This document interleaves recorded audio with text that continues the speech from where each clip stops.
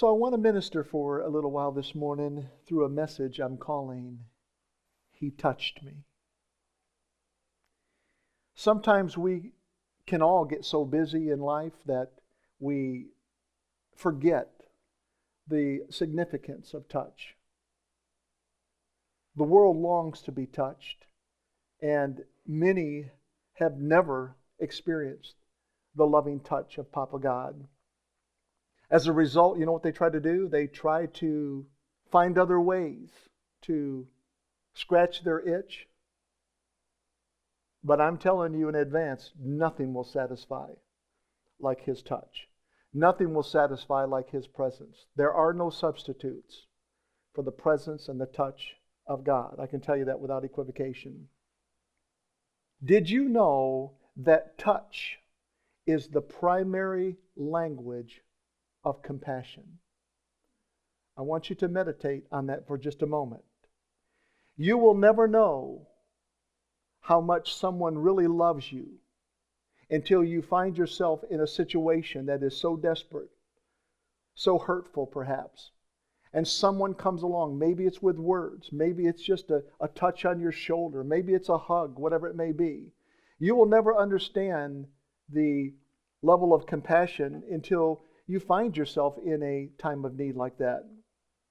I'm convinced that I fell in love with Jesus because the night that I received Him, He touched me so profoundly that night.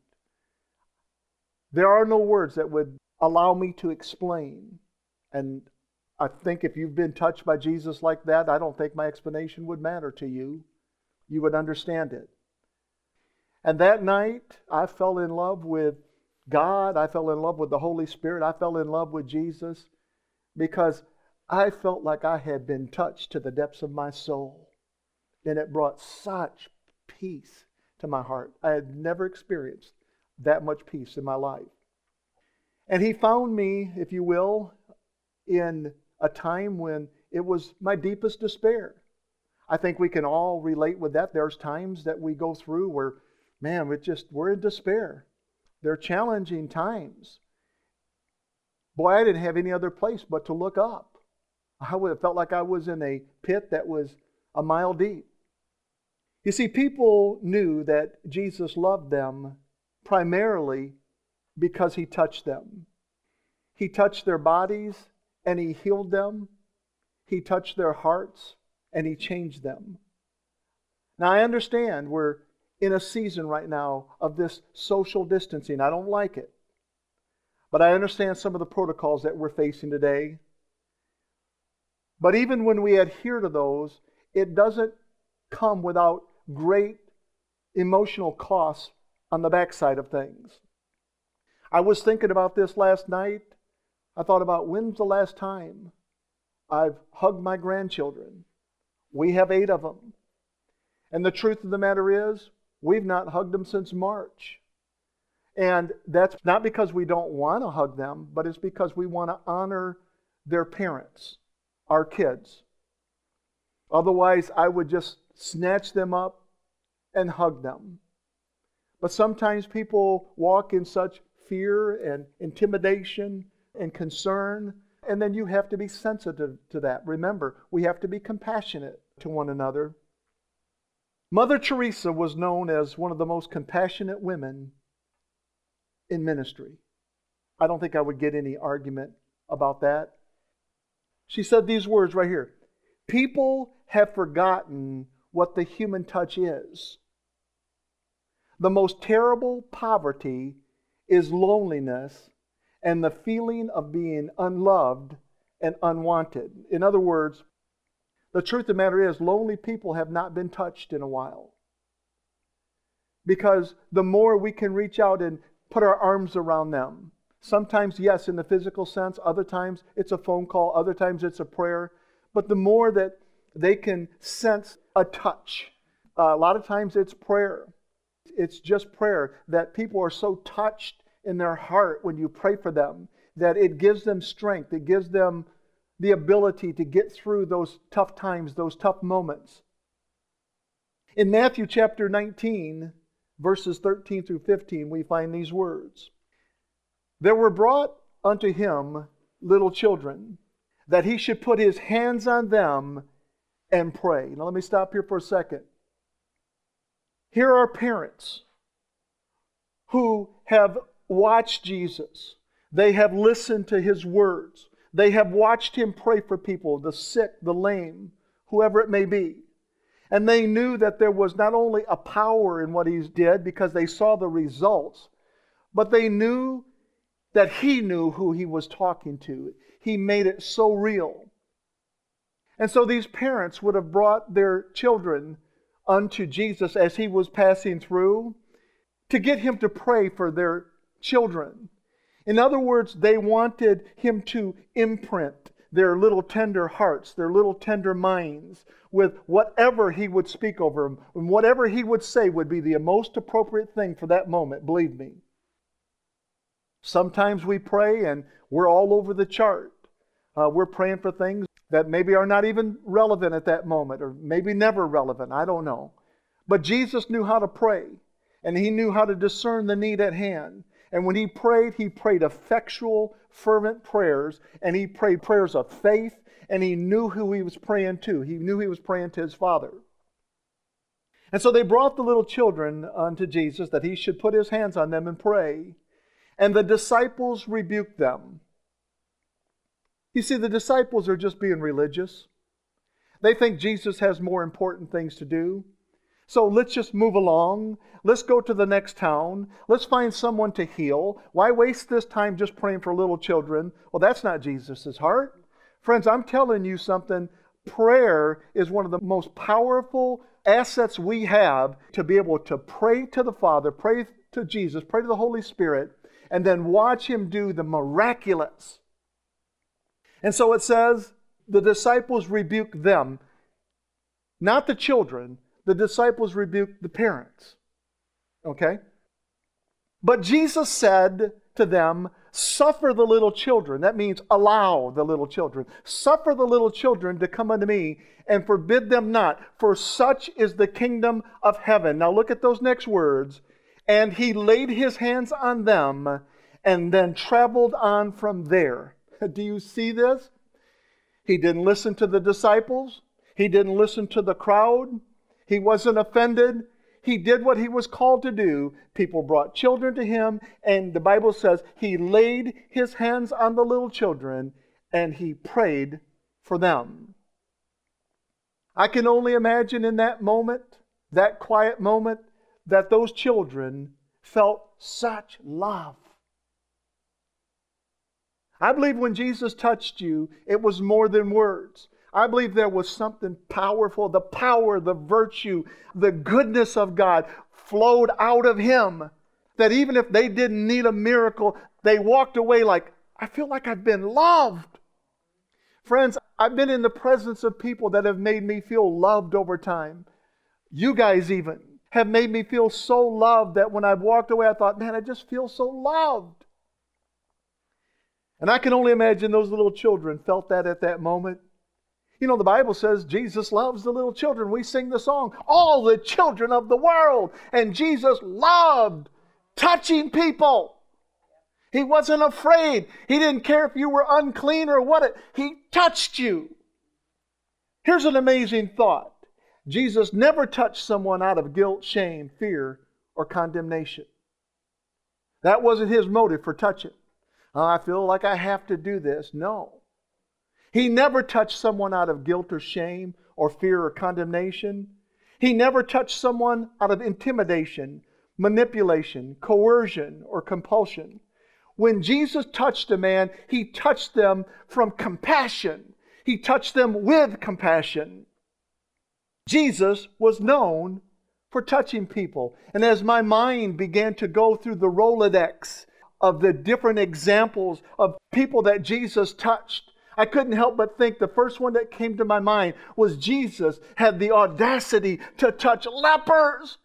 Now, nobody touched lepers. In fact, it was commanded under the law that they should be sent away out into the woods, out into the desert. And you bring them food, but don't touch them. Don't even get close to them because it was very contagious. But Jesus touched the lepers.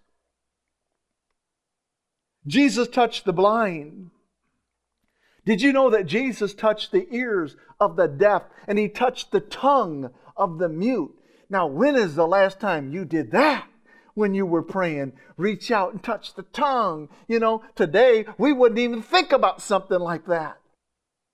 He touched the tongue of the mute. Jesus even touched His disciples' feet. So from head to toe, Jesus always touching folks. I love that about Jesus, friends.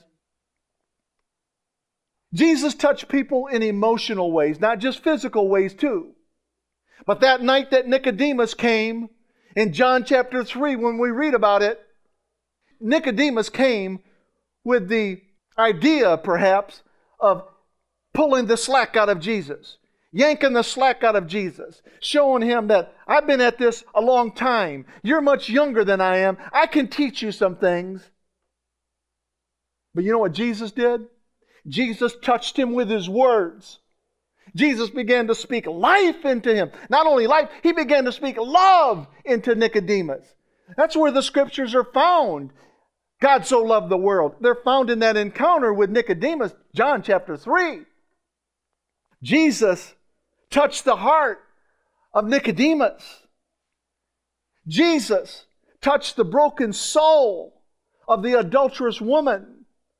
Soul that was broken, junk in the trunk, if you will, just so full of darkness, just so full of condemnation. And Jesus would say something so simple. That's why I'm saying we can reach out and touch people with our words. And He said, "Woman, where are thine accusers?" And she said, "I don't see any accusers." And He said, "Neither do I condemn you. Now go and leave your life of sin." He empowered that woman to be able to leave that life of sin. Isn't that beautiful? Jesus touched the soul of the woman caught in adultery. And Jesus touched the conscience of a tax collector by the name of Zacchaeus. Oh, Zacchaeus, man, his conscience was bothering him, I'm sure. Because he's always stealing from people. He's always taking advantage of people. He's always robbing them. He's a low-down, dirty rat. That's what he is. Like, who used to say that? Humphrey Bogart or somebody? "Oh, you dirty rat." That's what Zacchaeus was. And it was Jesus' idea as He passed through. And He saw Zacchaeus in a sycamore tree. And He said, Zacchaeus, called him by name. He said, "You come down." He said, "Because I'm going to go to your house today." And he wasn't there very long, according to the Scriptures. But you know what? Zacchaeus began to hear love come out. He began to hear life come out. He began to hear liberty coming out of Jesus. And he thought, what is this? And it changed him on the spot. Friends, don't tell me that you can only touch with the physical hand. I'm telling you, you can touch with your words. You can touch with your prayers. They are powerful and effectual. It didn't stop there. Jesus had the audacity as He walked through the city of Nain, and there was a funeral procession. Men carrying a coffin, and the Bible says He walked up and He touched the coffin. And guess what? The man that was horizontal became vertical. Isn't that beautiful? That's the power of this Jesus. He became vertical, and I don't know what His first words were, but they were all amazed, the Bible says. Jesus was always touching stuff. He touched the coffin of a dead man, the son from the widow of Nain, and he rose from his deathbed. Beautiful. Jesus touched the sick. Jesus touched sinners. And friends, Jesus allowed Himself to be touched. That's important too. You got to allow yourself to be touched. Not only physically, but emotionally and with prayer. Allow yourself to be touched. Jesus was touched. He was touched by sinful men, and He was touched by sinful women. He was touched by the woman with the issue of blood. You remember that story? She had the issue of blood for 12 years and spent all of her money on doctors and physicians. And the Bible says she couldn't get healed, but she heard about Jesus. And she said, if I can but touch the hem of His garment, I shall be made whole. And she pressed through the crowd with destiny-altering faith, through that crowd, and she touched the hem of His garment. And the Bible says her issue of blood stayed. I bet you could have heard a pin drop. And she knew. She knew. She felt it on the inside of her, very much like Mary felt Jesus on the inside of her. She felt something. She knew she had been changed. And guess what? Jesus felt something too. He said, who touched me? Who just touched me? And they said, Master, we're in a crowd of people. They're thronging you. How are we supposed to know? He said, someone with faith just touched me. I felt virtue go out of me. I felt all my daddy's goodness go out of me. Somebody touched me. Jesus was touched by Thomas. You know who I'm talking about? I'm talking about doubting Thomas. You remember him? One of His disciples that just couldn't believe that Jesus rose from the dead when Jesus came walking through the wall of the house. And he said, Thomas, it's me. No, that can't be you, Jesus. He said, Thomas, give me your index finger. I want you to put it right through this perforation and watch it come out the other side. Thomas, spirits don't have flesh and blood. It's me, Thomas. I'm a man, and I'm risen from the dead. And then Jesus said, I want you to take your hand, Thomas. Maybe the finger wasn't enough. I want you to take your whole hand, and I want you to thrust it into my side. Jesus loved being touched. Whatever the motivation was, He loved being touched. The Bible also declares that Jesus is touched by our infirmities. The issues of life, our sicknesses, our flesh-headed thinking. He's touched by our infirmities. Friends, it's my prayer that someday, maybe somebody over in Babylon, somewhere over in Jerusalem, will take a trowel and they'll thrust it into the ground and they'll pull that trowel back and there'll be the diary of guys like Nicodemus, the diary of guys like Zacchaeus, the diary of the woman with the issue of blood, or perhaps the woman caught in adultery. Because you know what? If they did have one and they wrote in it the day they encountered Jesus, all their diaries will read the same. At the very top of the page, it will be written, today, He touched me. He touched me. Jesus came to touch us with His Father's one-of-a-kind love and amazing grace. One of a kind. But in order to become one with us, He had to first become one of us. Jesus became a man. Friends, that's where the Christmas story begins. Jesus becomes a man. Baby Jesus, God among us. Humanity Jesus, God like us. Emmanuel Jesus, God with us. Do you see that? Isn't that beautiful? We see the name Emmanuel just one time in the New Testament. Only one time it's recorded. And it surfaces in connection with the virgin giving birth to the Son of God. Look at Matthew chapter 1 and verse 23. Matthew wrote these words. He said, behold, the virgin will become pregnant and will give birth to a son, and they will call His name Emmanuel, which is translated God with us. 2,000 years ago, that prophecy you're looking at was fulfilled through a young Galilean Jewish girl, a virgin, if you will, named Mary. Now, I want you to get out your paint by number kit, and I want you to do something in your mind. I want you to paint a picture of what you think Mary might have looked like, okay? Can you do that with me just for a second? I sure wish I had time to just wait on these pictures, because I'm convinced at the end our pictures would have a lot of similarities. I really am convinced of that. I want you to start painting in your mind what Mary might have looked like. With my imagination being creative like it is, I can imagine this young Mary with copper-toned skin. I'm talking about skin that was so radiant that it glistened in the sunlight. I can imagine this young Mary with prominent cheekbones, a cleft chin, and bilateral dimples, friends. I can imagine this young Mary with raven black hair that was as long as she was tall. And I can imagine this young Mary with teeth whiter than milk and eyes darker than wine. That's my picture of Mary. Was it like yours? If I'd have given you enough time, it might have been. Now, if Mary had been applying for a modeling job, then all of these qualities would have made a big difference. But the truth of the matter is, God wasn't looking for a model. He was looking for a mother. And He found that in Mary. The greatest gift we can give our children is to give them the heart of God. It's not just to give them physical things, physical beauty. The greatest thing that we can pass along is our heart for Jesus, our heart for God, our heart for this gospel of grace. You see, in God's eyes, it didn't matter what Mary physically looked like.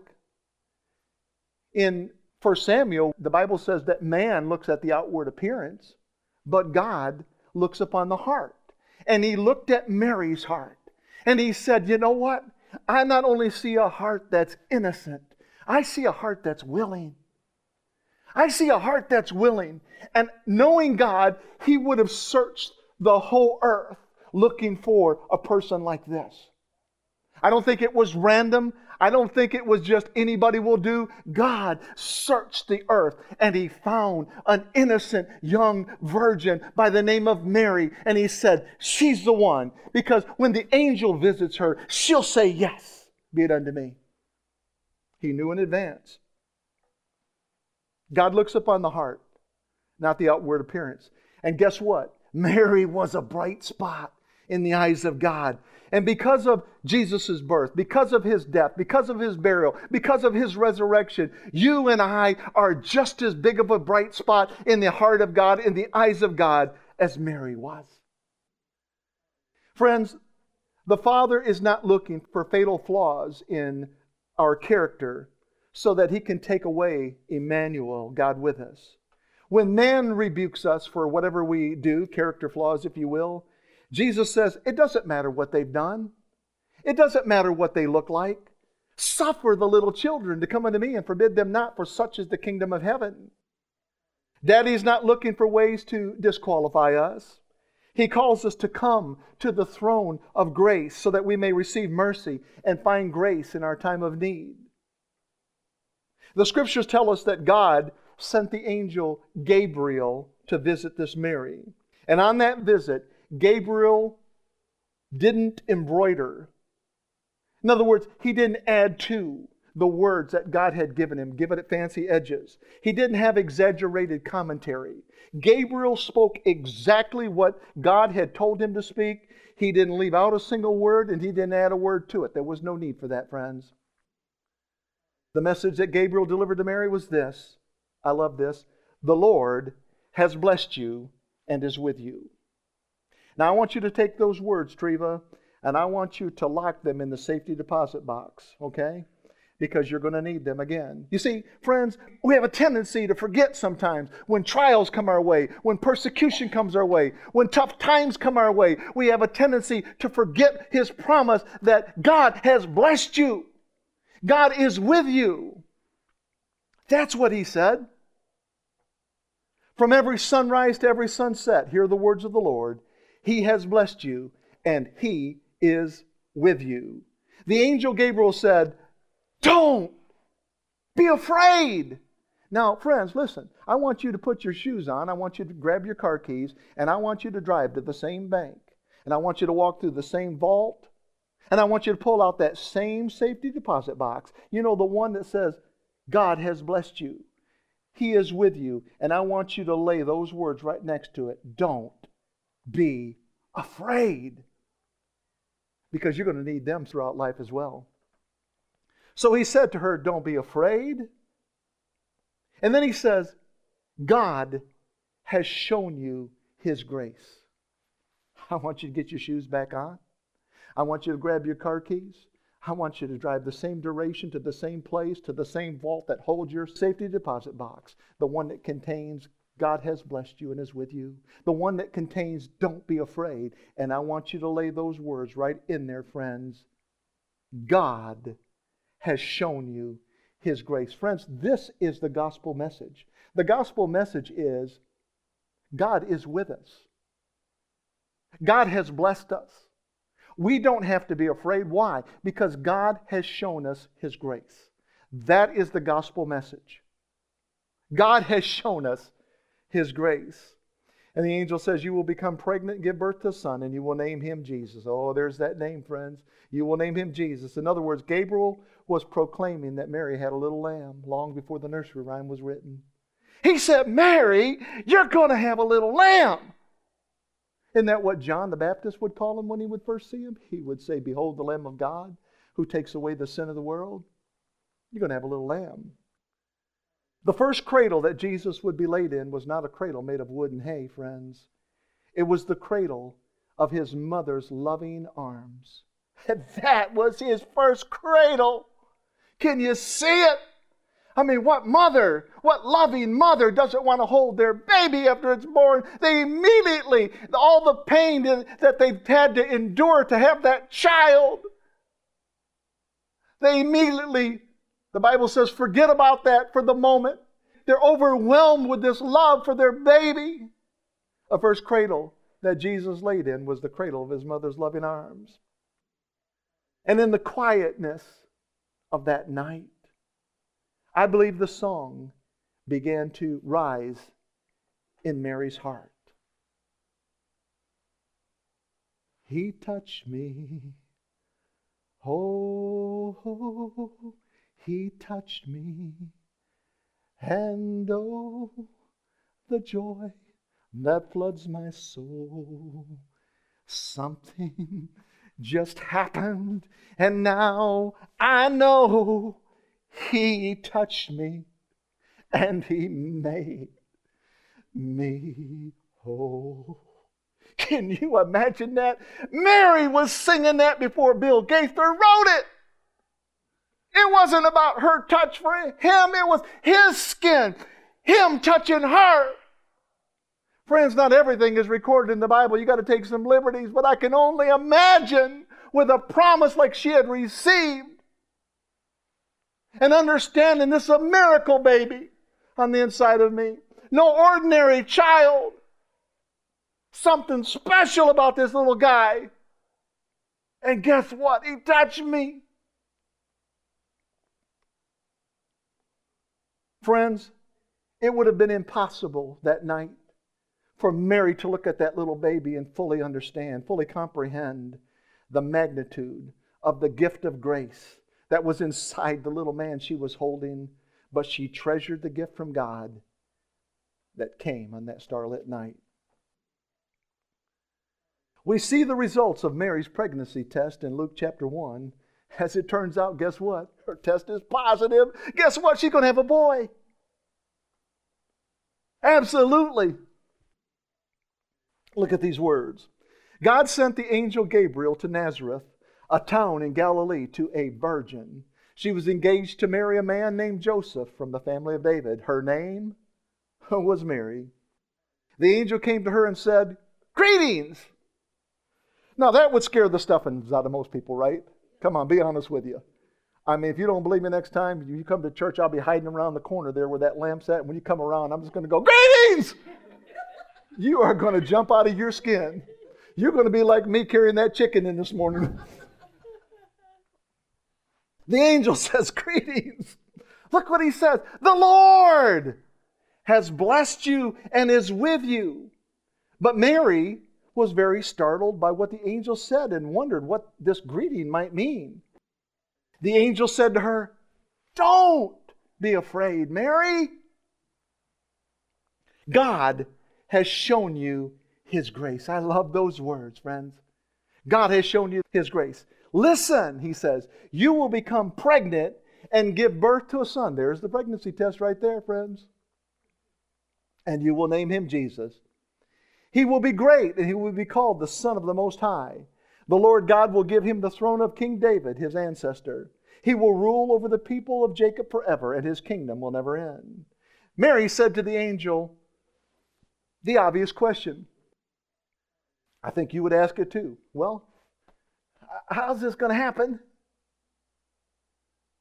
How's this possible? She said, since I am a virgin. The angel said to Mary, the Holy Spirit will come upon you, and the power of the Most High will cover you. Now look at these words. He says, for this reason. What reason? The Holy Spirit's going to come upon you. He said, for that reason. For this reason, the baby will be holy. In other words, Mary, you're not going to make him holy. It's the Holy Spirit that's going to make him holy. Okay? For this reason, the baby will be holy, and he will be called the Son of God. Mary said, I am the servant of the Lord. Let this happen to me as you say. Then the angel went away. As I read the account of the virgin birth of Jesus, the first truth that I am faced with, the first truth that I have to wrestle with, is the fact that Mary did nothing to help facilitate the life of Christ on the inside. Do you see that? She did nothing, friends. She just said, let it be. Remember that song? Let it be, let it be. Oh, I feel like singing today. Let it be. That's all she said, let it be. She did nothing to facilitate the life of Christ on the inside of her. Remember what the angel Gabriel told Mary? He said, the Lord has blessed you and is with you. Don't be afraid. God has shown you His grace. The Holy Spirit has come upon you, and the power of the Most High has covered you. And He says, for that reason, the baby will be holy and will be called the Son of God. Mary also did nothing to compete against others to win the prestigious, extravagant honor as mother of the Savior of the world. She became the mother of Jesus by grace through faith. The same way you and I become a son of God or a daughter of God, by grace through faith, sealed by her consent. Let it be unto me. See, not everybody is saved, friends. It's only those that have consented to His grace by faith. She said, let it be unto me according to your word. You see, friends, it wasn't Mary's idea to be the mother of Jesus. It was God's. In the same manner, it wasn't our idea to be saved. Guess what? It was still God's idea. It is the Father's plan to seek out them that will allow His Son to come and live and come and grow on the inside of us. And like Mary, we are connected to Jesus through a spiritual umbilical cord. I'm talking about an umbilical cord that can never be separated, never be severed. The cord of His amazing grace, the cord of His extravagant love. And we are eternally attached to this by grace through faith. In Luke chapter 2, verses 1 through 19, we continue with the story. And it came to pass in those days that there went out a decree from Caesar Augustus that all the world should be taxed. Man, friends, come on. All the world should be saved, not taxed, but all the world. See, taxes aren't a new thing. All the world should be taxed. And this taxing was first made when Cyrenius was governor of Syria, and all went to be taxed, every one to his own city. And Joseph also went up from Galilee out of the city of Nazareth into Judea, unto the city of David, which is called Bethlehem, because he was of the house and lineage of David. He went there to be taxed with Mary, his espoused wife, being great with child. In other words, she is right at the moment, friends, great with child. And so it was that while they were there, the days were accomplished that she should be delivered. And she brought forth her firstborn son, and wrapped him in swaddling clothes, and laid him in a manger, because there was no room for him in the inn. And there were there in that same country shepherds abiding in the field, keeping watch over their flock by night. And lo, the angel of the Lord came upon them, and the glory of the Lord shone round about them, and they were sore afraid. And the angel said unto them, Fear not. You ever notice every time an angel shows up, he's always got to say, fear not. He did that to the Apostle Paul when he was on the ship. Fear not. You know, it's not that they're scary, but it's just when you least expect it. I don't care who shows up when you least expect it, you suddenly get afraid. But these angels would have balls of light around them, no doubt, and very angelic like they're supposed to be. But he says to them, he says, fear not, for behold, I bring you good tidings of great joy, which shall be to all people. Here we go. For unto you is born this day in the city of David a Savior, which is Christ the Lord. And this shall be a sign unto you. Ye shall find the babe wrapped in swaddling clothes, lying in a manger. And suddenly there was with the angel a multitude of the heavenly hosts, praising God and saying, glory to God in the highest, and on earth peace, goodwill toward men. In other words, they broke out in an orchestra sound that was so beautiful. They didn't have to play instruments. When they sang and they broke out in praise, the instruments were right in their voices, friends. But there was this glorious sound that they began to hear and experience. And then it says, and it came to pass, as the angels were gone away from them into heaven, the shepherds said to one another, let us now go even unto Bethlehem, and see this thing which is come to pass, which the Lord hath made known unto us. And they came with haste, and found Mary, and Joseph, and the babe, lying in a manger. And when they had seen it, they made known abroad the saying which was told them concerning the child. And all they that heard it wondered at those things which were told them by the shepherds. But Mary, the mama, kept all these things and pondered them in her heart, just like a mama would do. Mamas are always thinking, friends, and pondering and treasuring things. The Nativity is a remarkable narrative. It's a beautiful narrative. The King of Kings is born in a messy stable and laid in a manger. I mean, really? Of all the places?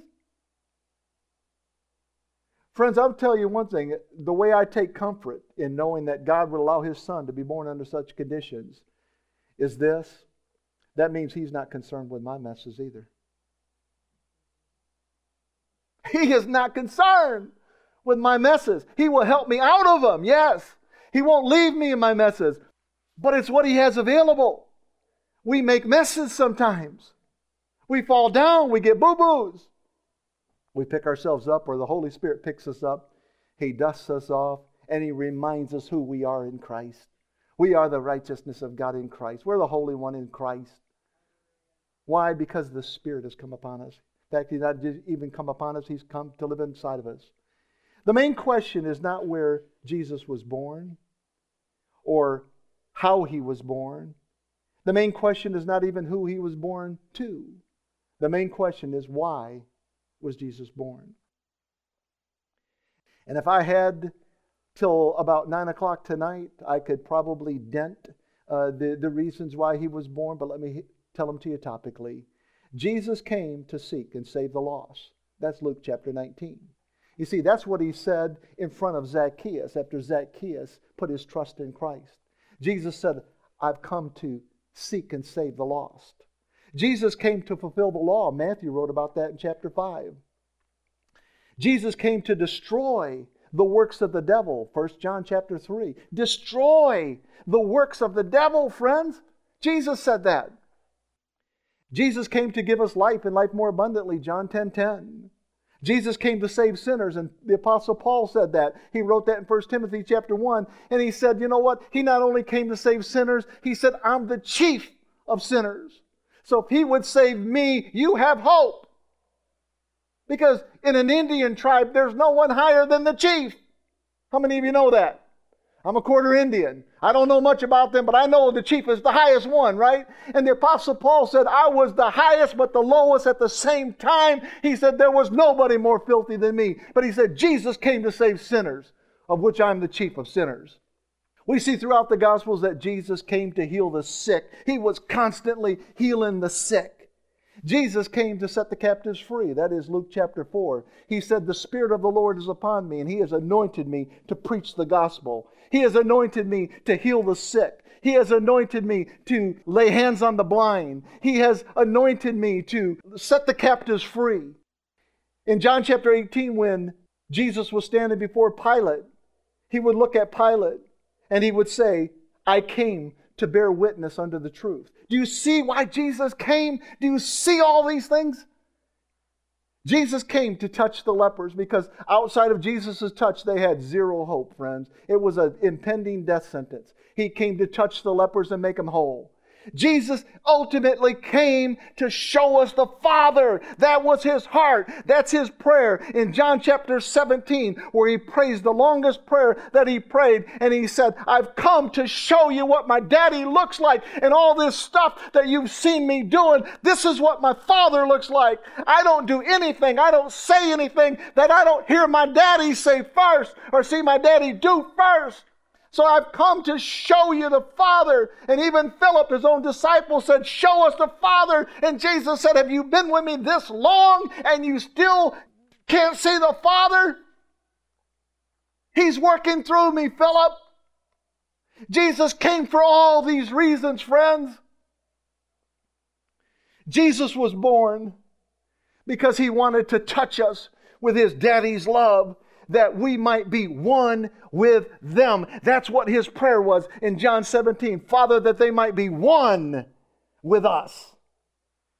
He came to show us Daddy's heart.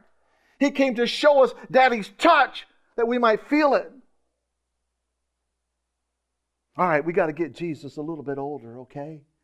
40 days after His birth, 40 days from the birth of Jesus, the rites of purification for Mary had run their course. She had been considered unclean. If you had a boy child, you were unclean for 40 days. If you had a girl child, you were unclean for 80 days, according to Moses' law in Leviticus. But they ran the course. The rites of purification had passed, and now it was time to take that little guy to the temple and have him dedicated, according to the custom.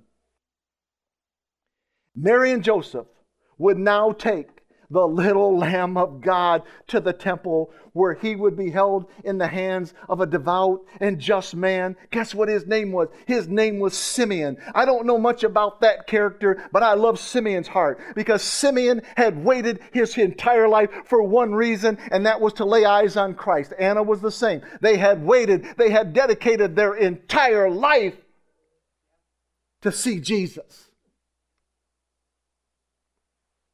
So they took Him to the temple. They didn't know they were going to run into Simeon, and Simeon didn't know they were going to run into them that day.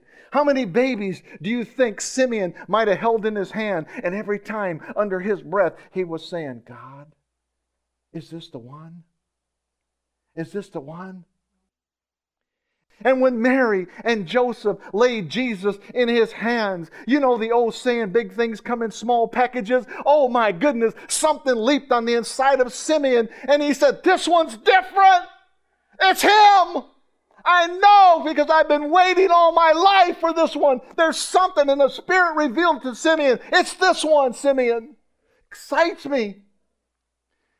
He was being touched from the inside out. It wasn't Jesus' skin that was any different than any other baby. His eyes weren't any different than any other baby. The Bible says He had no beauty that we should behold Him. So He wasn't any more special looking than any other baby. But by the Spirit, He knew this is Him. And Mary and Joseph laid Him in Simeon's hand. A man who had waited his entire life for the opportunity to hold God's little Lamb of salvation in His hands and dedicate Him. Isn't that beautiful?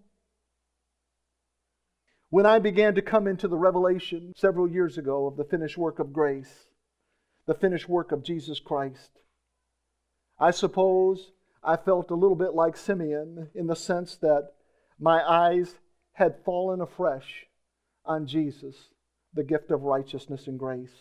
I remember in those early days, and I still do it to this day, I would take the Scriptures and I would open them up and I would just kiss the Scriptures. I would just hug my Bible and hold it so dearly. And I still do that, and kiss that Bible, because I know inside that book is life And I know inside that book is the revelation of Jesus Christ. I would take those scriptures and I would kiss them, and I can't tell you how many happy tears, just happy tears would flow from my face. I had waited so long to see this gospel of grace. Simeon had waited so long to see the grace man, this little grace baby. I had journeyed so far in my search for a condemnation-free life without even knowing that I already possessed it through grace and truth in the person of Jesus Christ. You see, friends, religion had taught me to search for Him in high places. And in the process, I had overlooked the simplicity of the gospel. See, that's what religion will do! I've had people over the years say, Mark, you're an eagle. Why are you hanging around with crows and blackbirds? I said, look, crows and blackbirds need eagles too. Bring them on. Let me touch them. They won't stay a crow. They won't stay a blackbird. They won't stay a buzzard. Religion had taught me you only look for Him in high places. And I had overlooked the simplicity of the gospel. That Christ would be born in a stable, wrapped in swaddling clothes, and laid in a feeding trough. You see, friends, we call it a cradle, but they weren't expecting babies that night. What they laid Him in was a feeding trough.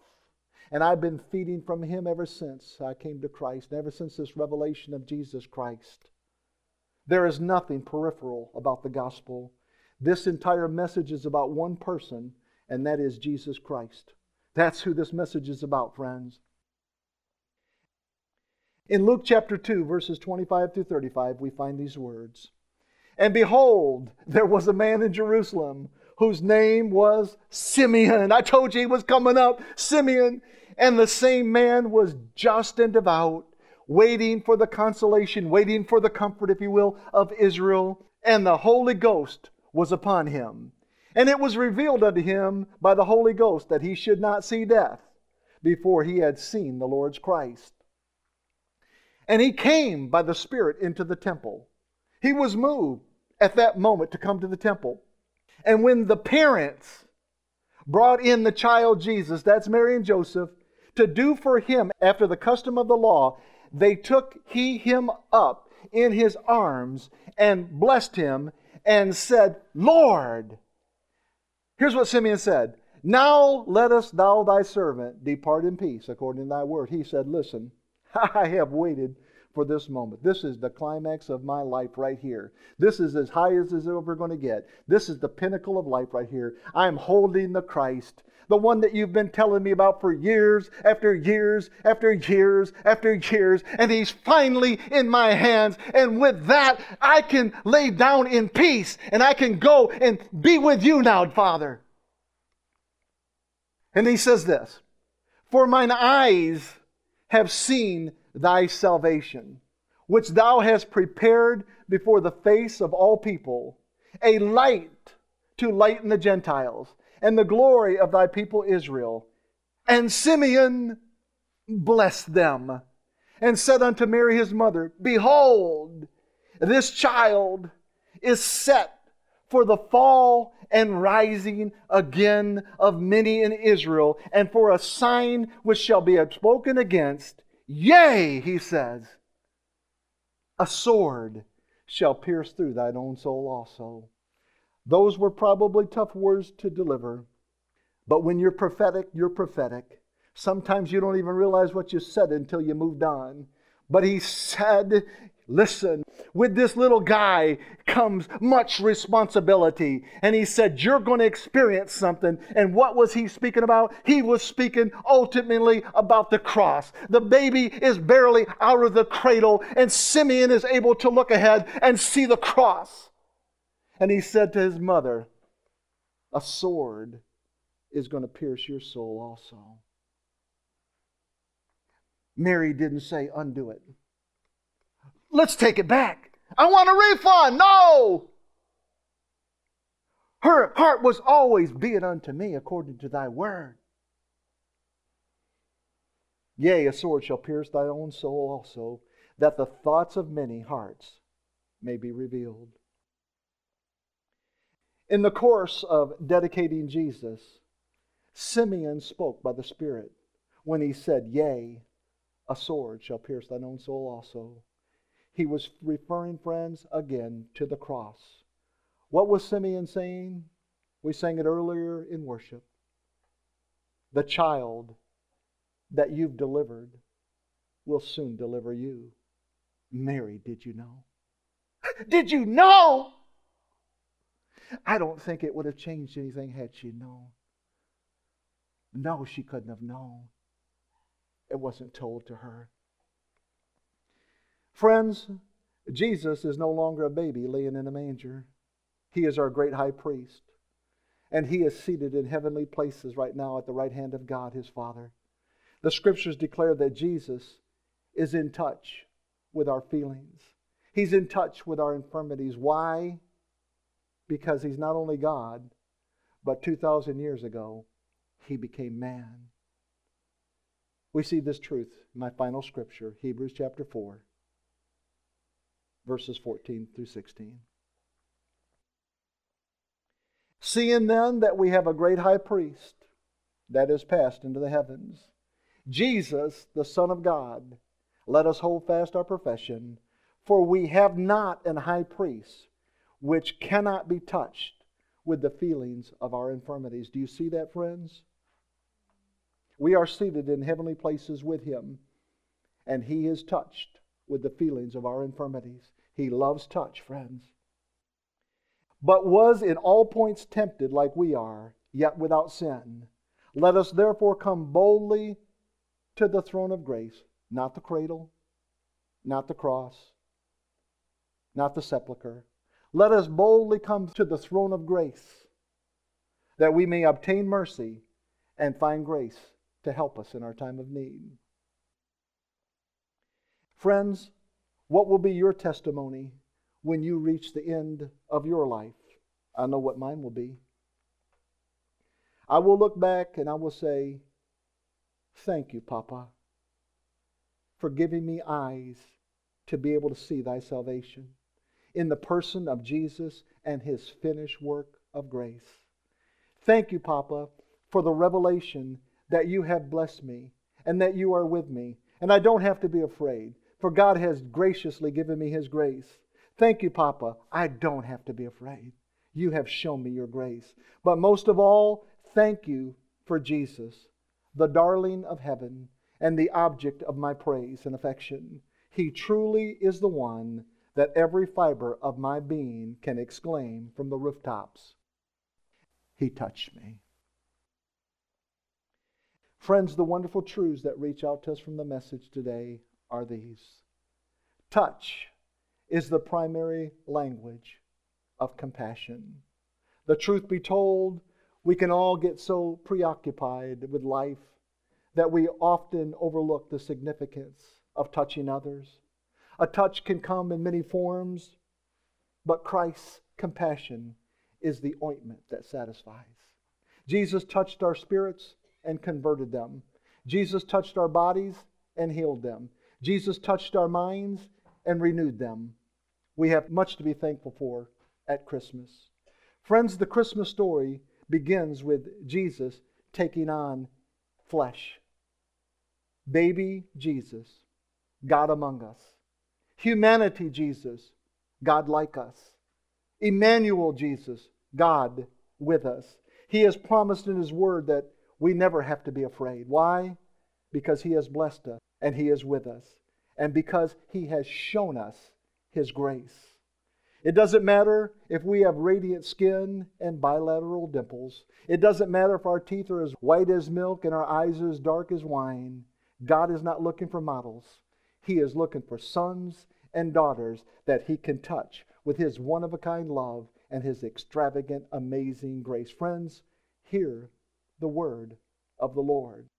Suffer the little children to come unto me, and forbid them not, for such is the kingdom of heaven. And He laid His hands on them, and He blessed them. Let that testimony rise from the depths of your hearts this day, and let the words flow from your mouth. I met Jesus, and He touched me with His Father's love. In Jesus' name, amen. Father, I want to thank you that Jesus displayed your heart so perfectly. He came, He didn't distance Himself from us. He came up close and personal. He wanted to show us what a loving touch felt like. He touched people with hands. He touched people with words. He touched people with smiles, no doubt. He touched people from children to the elderly. He was in the business of touching people. I want to thank you, Father, that when He touched somebody, they didn't remain the same.